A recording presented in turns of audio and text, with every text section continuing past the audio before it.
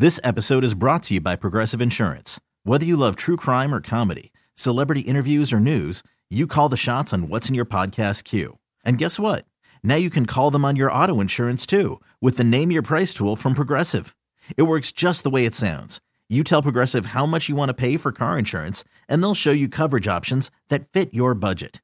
Get your quote today at Progressive.com to join the over 28 million drivers who trust Progressive. Progressive Casualty Insurance Company and Affiliates.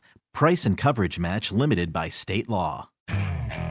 Okay, picture this. It's Friday afternoon when a thought hits you. I can spend another weekend doing the same old whatever, or I can hop into my all-new Hyundai Santa Fe and hit the road. With available H-Track all-wheel drive and 3-row seating, my whole family can head deep into the wild. Conquer the weekend in the all-new Hyundai Santa Fe. Visit HyundaiUSA.com or call 562-314-4603 for more details. Hyundai, there's joy in every journey. And let's get it going. Look, I'm just trying to be alright with it. Yeah, I'm just trying to be alright with it. Yeah. I'm just trying to see the light in it. I think we should take a ride with it. I'm just trying to spend the night with it. Yeah, I just want to be alright with it. Yeah. Blowout win. Not what any of us expected at all, especially with Kyle Lowry being healthy and all this. But Matt, Matt and I were watching the game together. He's in a separate room right now, but I know Matt was enjoying Kyle Lowry's frustrations throughout the course of the game. But so you didn't feel that any of his complaints were justified today? No. Oh, he complains the whole game. Yes. Okay. Well, thank you. Thank you very much for clearing that up.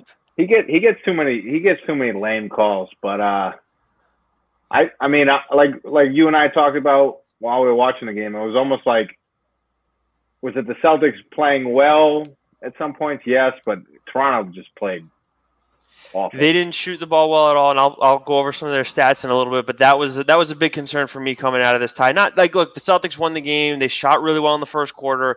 When things got close in the second, they still won that quarter, as much as it wasn't the prettiest. But did you feel like the Raptors had more of a say in what happened in this game because of how poorly they played?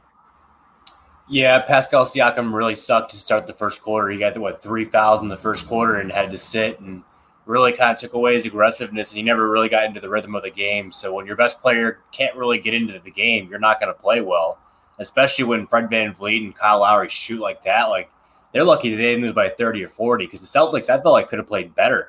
Like, they kind of played a little bit ISO ball in the first half a little bit, but yeah, if you had like hand out grades, maybe the Celtics get like a B plus and the Raptors like a D plus. Like, I feel like both teams obviously could have shot better, especially the Raptors. They missed 30 threes.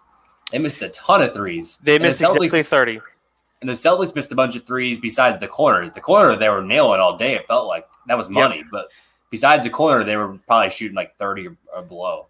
No, I didn't check the quarters 3 through 4. I mean, sorry, 2 through 4. But I know the first quarter the Celtics shot something around 66.7%. They were lights out. By the end of it all, they finished 17 for 39 from deep, 43.6%, and then the Raptors shot exactly 25% from deep. It was brutal. I mean, Fred VanVleet, Matt. We were talking about him before the series and how he was going to have an impact. And actually, you brought up to me when we were watching the game how the money that some think he's going to command in the offseason, but he didn't do all that great either. I mean, he had, just to look over his numbers really quickly, VanVleet finished with 11 points, 2 for 11 from 3, and 3 for 16 from the floor.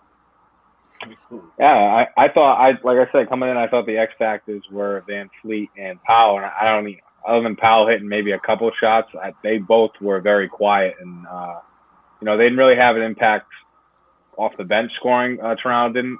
I couldn't even tell you who I thought their best player playing today was. Maybe like Ibaka or OG, maybe. Yeah, I was gonna say Ty's guy had a decent game, but it's not like he did anything like crazy. No, they all sucked. I thought like to what Nick was talking about before. I thought the Celtics played really well in the first quarter. Played poorly in the second. Both teams played horrible in the second. It was like 20-19 was the quarter. Then the third quarter, the Celtics came out, played pretty good to start. But like at the end of the quarter, I mean, Toronto could only been down 12, and it could have been like a game. But again, then the Celtics kind of put them away early for. So It was a weird game. I thought the Celtics played well in stretches, but overall, I just thought Toronto was horrible. And I don't think that was one game. I think game 2 will be totally different. So I thought what was interesting was Toronto played zone a lot, and I don't know how effective it was. I don't understand. Maybe I told Nick I thought it could be a bad sign to think that in already game 1 they're going to start zoning up because they can't guard any of the Celtics, wing players. Because it's just weird to see a team play zone. Yeah, and then you point out to the boxing out too. That's going to create problems. It's going to create offensive rebounds for the Celtics. And there are some victory laps that I know I'm going to take one in a little bit, and Matt has one that he wants to take. But Ty, I'm curious with Tatum. I know Matt has some takes on it too, or some opinions on it. But Tatum took some ugly shots throughout this game, complaining a lot throughout the course of the game too. Obviously, they end up with a win where he's not at his best. He actually still shot 9 of 18 from the field and 2 for 5 from 3. But 9 rebounds, 21 points. I mean, all around, you're going to take that line. But it didn't feel like Tatum. It felt like his lows were really bad throughout the course of this game. Did you get that sense too?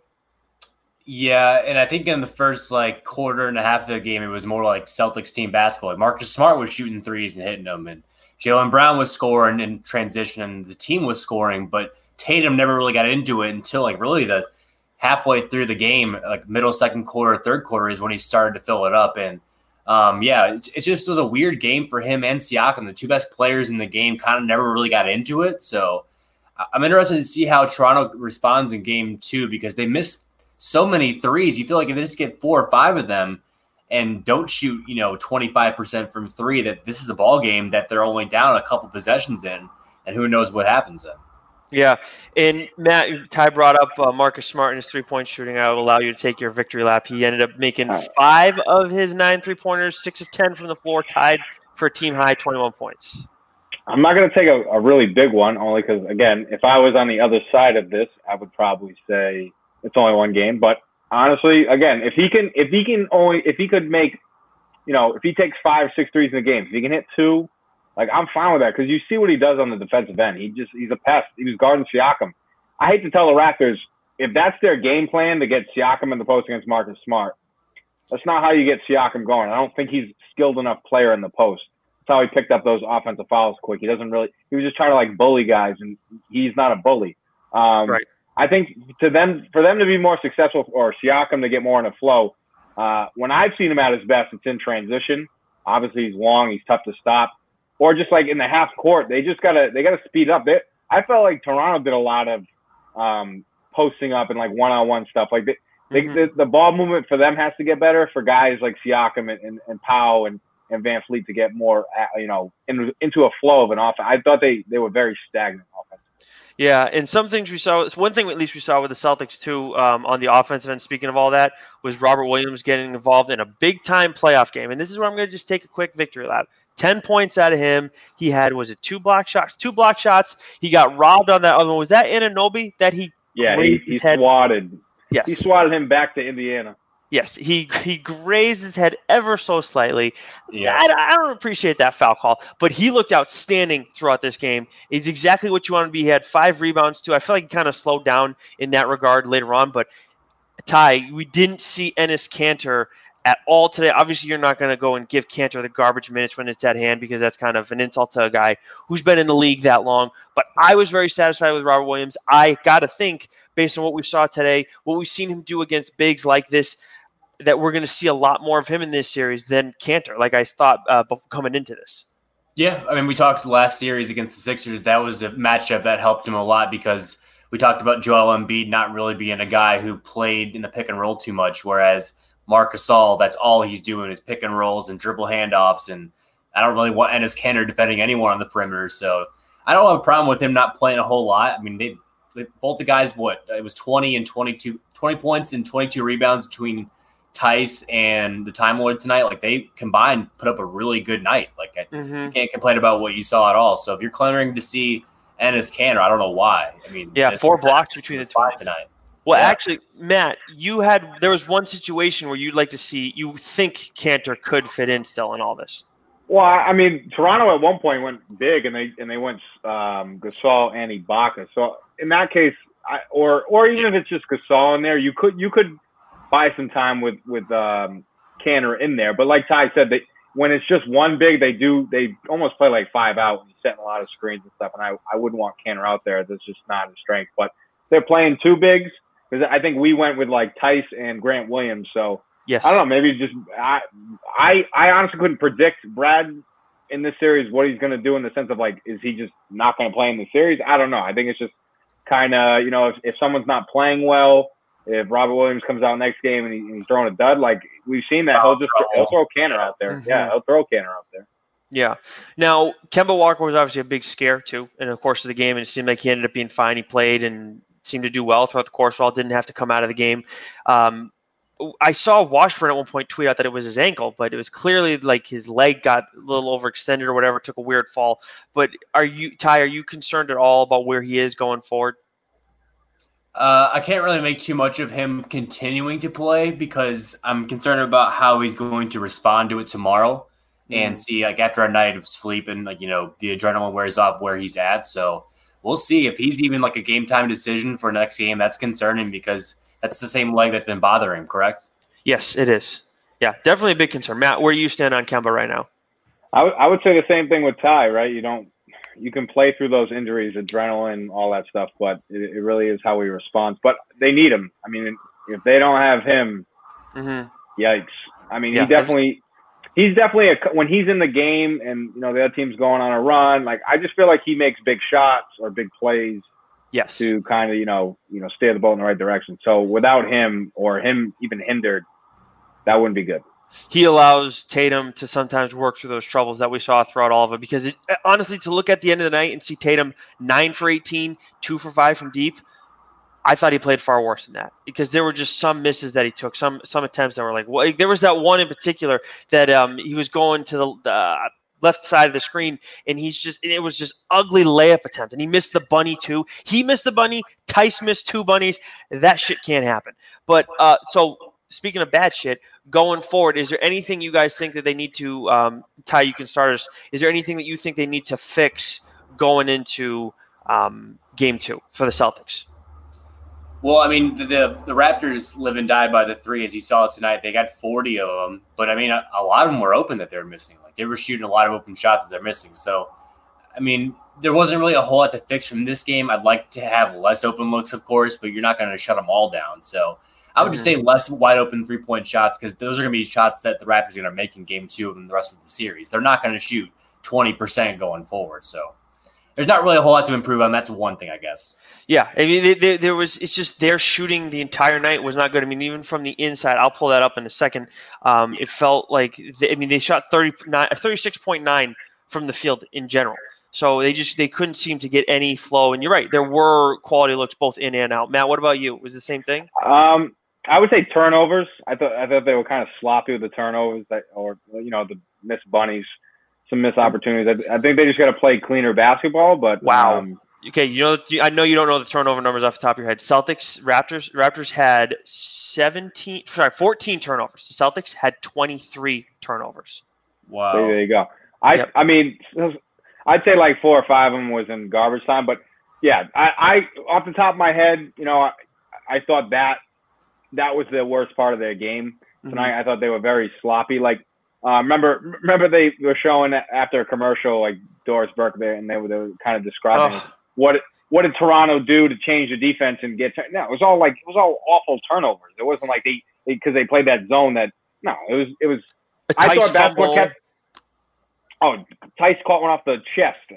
Put your hands up. But anyway, I thought that was their biggest flaw in today's game, and that's what kind of kept Toronto in the game.